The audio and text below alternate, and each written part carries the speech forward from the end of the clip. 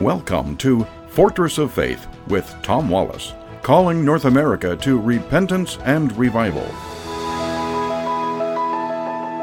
Welcome to the Corner of Truth and Courage with Tom and Tyler. We are here with you on day 2, Tuesday, 2 for Tuesday. Hey. Talking about, or Taco Tuesday. That's what I like about Tuesday. I'm with you there. I don't know what I can give you two things of. Yeah, if you give me 2 tacos, I'm a happy man. I tell you that right now. Okay, all right. Well, maybe that'll be lunch. Judging by the looks of us, we mean more than that, though. Maybe. Yeah. Okay. All right. Okay. Let's not go there. We're gonna move on now. Enough ridiculousness. So, anyways, we started talking about current events this week. We haven't done that in a long time. And yesterday we talked about Biden and his relations with Israel, how they are souring, how he has basically severed some of the relationships he had with the prime minister there, and different things. And we're moving on today to talk about Chrislam, which I'll be honest with you, I think that's the first time I ever heard that word since we started talking about it recently, but about how just Chrislam in general, right? And so number one, Brother Wallace, I keep getting ready to call you Pastor Wallace, and I'm not, but Brother Wallace, let me ask you this question. Number one, what is Chrislam? And number two, how long has it been going on? Okay, well, Chrislam, we can trace some things back about 40 years ago, and there's different prongs to this. You know, when we throw a light through a prism, different things, will begin to come out of that. And so I've been a student of Chrislam for about 10 years. Mm-hmm. So when I started tracing this, and there are basically 4 major sources going on here in the United States. But it's the effort to try to unite Christianity with Islam, merge these 2 religions, and consider this, these are the 2 largest world religions. Christianity, 2.2 billion. Islam, 1.8 billion. Now, we are stagnant. We're not growing in numbers. We kind of, those who die and go to glory, and those who get saved and evangelized and new Christians there, we're kind of almost holding ground. Mm-hmm. We've been that way for 2 decades or more, okay?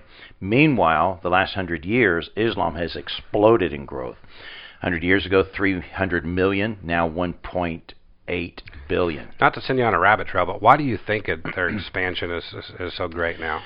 Well, they made a determination. Back in 1920, they lost the lost caliphate came to an end, and so they were diminishing. They were declining. They had lost their caliphate, which is their kingdom. Yeah. Okay, so there were 3 major groups there, fundamentalists, that said, listen, we've let the liberals take over, and they adulterated our religion, which they did. They changed it from Muhammad's teachings.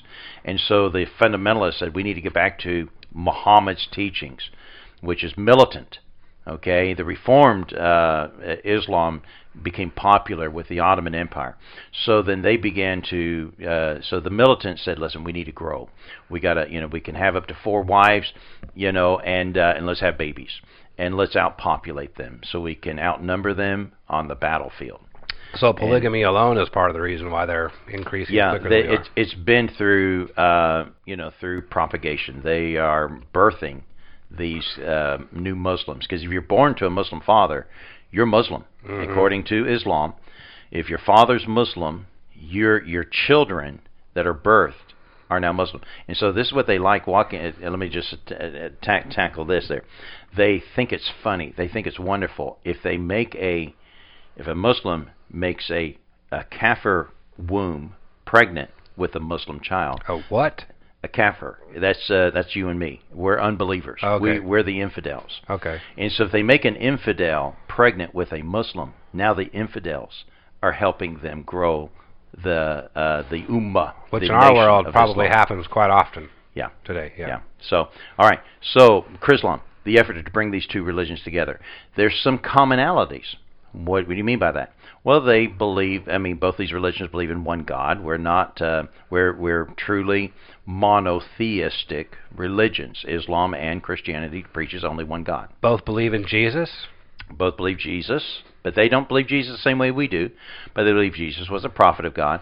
They believe that Allah, God, created Adam and Eve, and sin entered into the world, and there'll be a day of judgment. And so there's some, they believe in Moses and the 10 Commandments. I didn't know they believed Allah did Adam and Eve. I didn't know that. Yep. I didn't know that.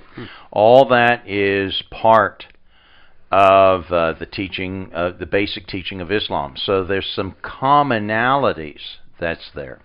And so I'm not going to get into the depths of that because I want to get into some of the news of what's going on. Let's do that. So Christians have been, since 9/11, there's been this, the enemy of Islam and all that type of stuff, and the war on terrorism, and we go and fight.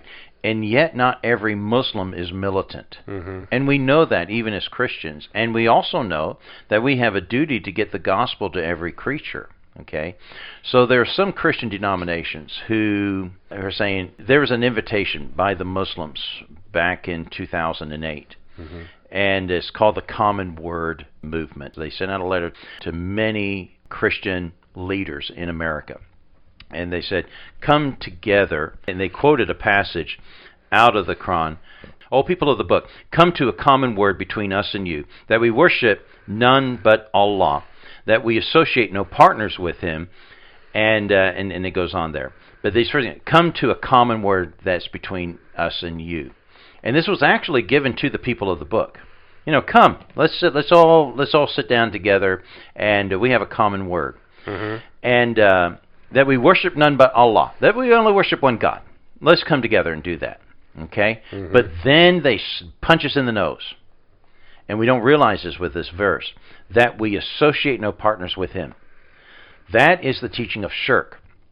Shirk is saying it's the unforgivable sin. If you commit this sin, you cannot be saved. There's no way, you're damned to hell for all eternity if you make a partner with God. And that's what they believe Christians have done. They've taken Jesus, a man, and made Him a partner equal with God. When you say Christians, let's get more specific. What denominations are involved in this? We're talking the Catholics. We're talking Church of England with Presbyterians and other groups there. The mainstream, you go to every city and you see these old churches there. They got the biggest, beautiful cathedrals and buildings and stuff there. And they're, and these people, they've got high positions and doctorates from Yale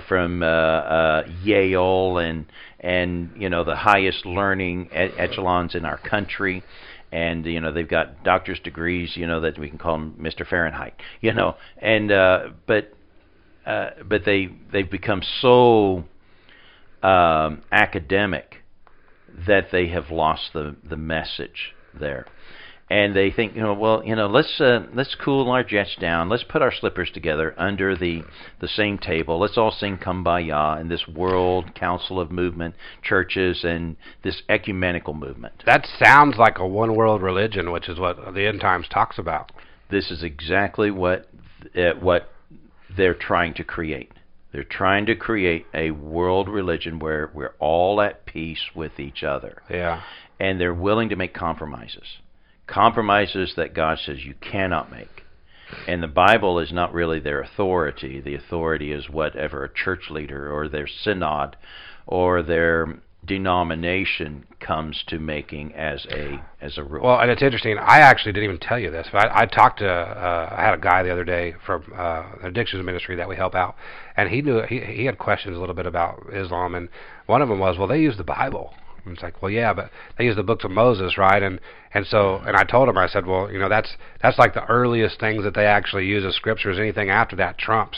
They can pick whatever they want out of there and say, well, this actually doesn't matter because later on we write this. Yeah. And anything that Muhammad gave later will annul or do away with anything that's in a disagreement with what Prophet Muhammad had said. Yeah, and it's so it's they don't really even believe in the 4 books of Moses, essentially, then completely. No, they acknowledge that God gave His revelations to Moses, but they believe that the Jews corrupted it, so they can't trust it. And yet, if anything that's said there that's different from what Muhammad has said, then they say, this is where it's wrong. And yet, is that how they're connecting with each other now? Well, we believe in Jesus. Well, we use the 4 books of Moses, and so they can say, well, there's some commonalities there. These are things we agree on.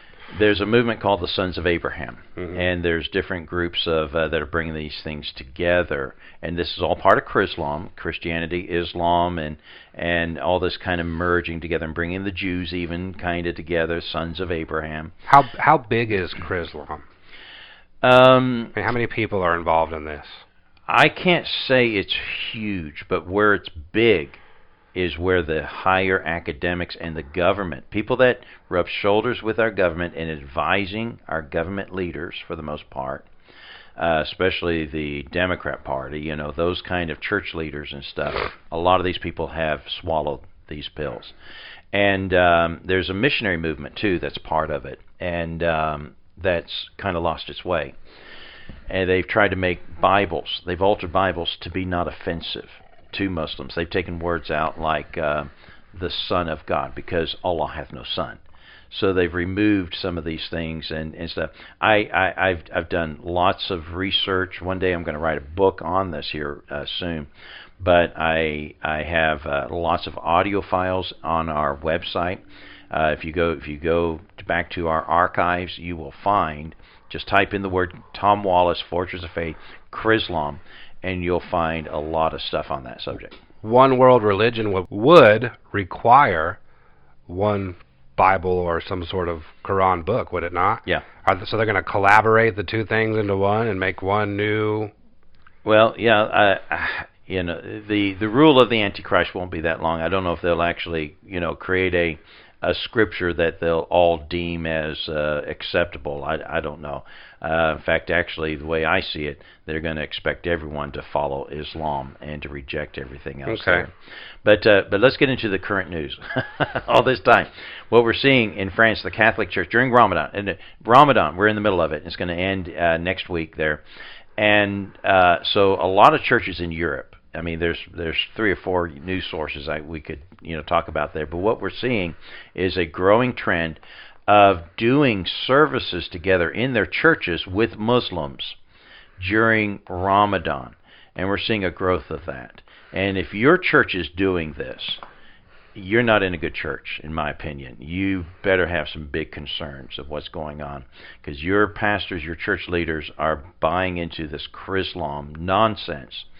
And it's not biblical. And you cannot merge these two faiths together without making serious compromises there. What we're seeing going on in current events, we're seeing a surge, more of an open surge in this field. Yeah. Well, we are out of time, but we're in the middle of our fundraising month for April. We have a goal. We want to raise $20,000. This is to help with the day-to-day operations that we have here at Fortress of Faith. The reason Fortress of Faith exists is because we have listeners that are donors of ours that keep this ministry going. There's costs that are involved with it and the different radio stations we're on, and we have aspirations to grow and be on more radio stations and touch the ears of more listeners. Yeah, we're hoping to expand and get up into Toronto, broadcasting out of New York, but we still got to meet our operating costs there, and if we don't, it just takes away our future opportunities. Let me give you the 3 ways to do that. The easiest way is fortressoffaith.com. There's a little click to donate button on there. You can do that in either Canadian or U.S., completely safe. You can also call 1-800-616-0082, hit option 1, and you can donate that way. And then the last way is to send a check, and we have a P.O. box for that. It's P.O. Box 30485, and that's 30485. Yeah. You said 30. That throws me every time you do Every that. time I do that, I know. 30485, Bellingham, Washington, 98226. That's P.O. Box 30485, Bellingham, Washington, 98226. We thank you so much for being with us, and if God lays it on your heart to donate towards this cause, we would be so appreciative of that. And God bless you. We'll see you tomorrow.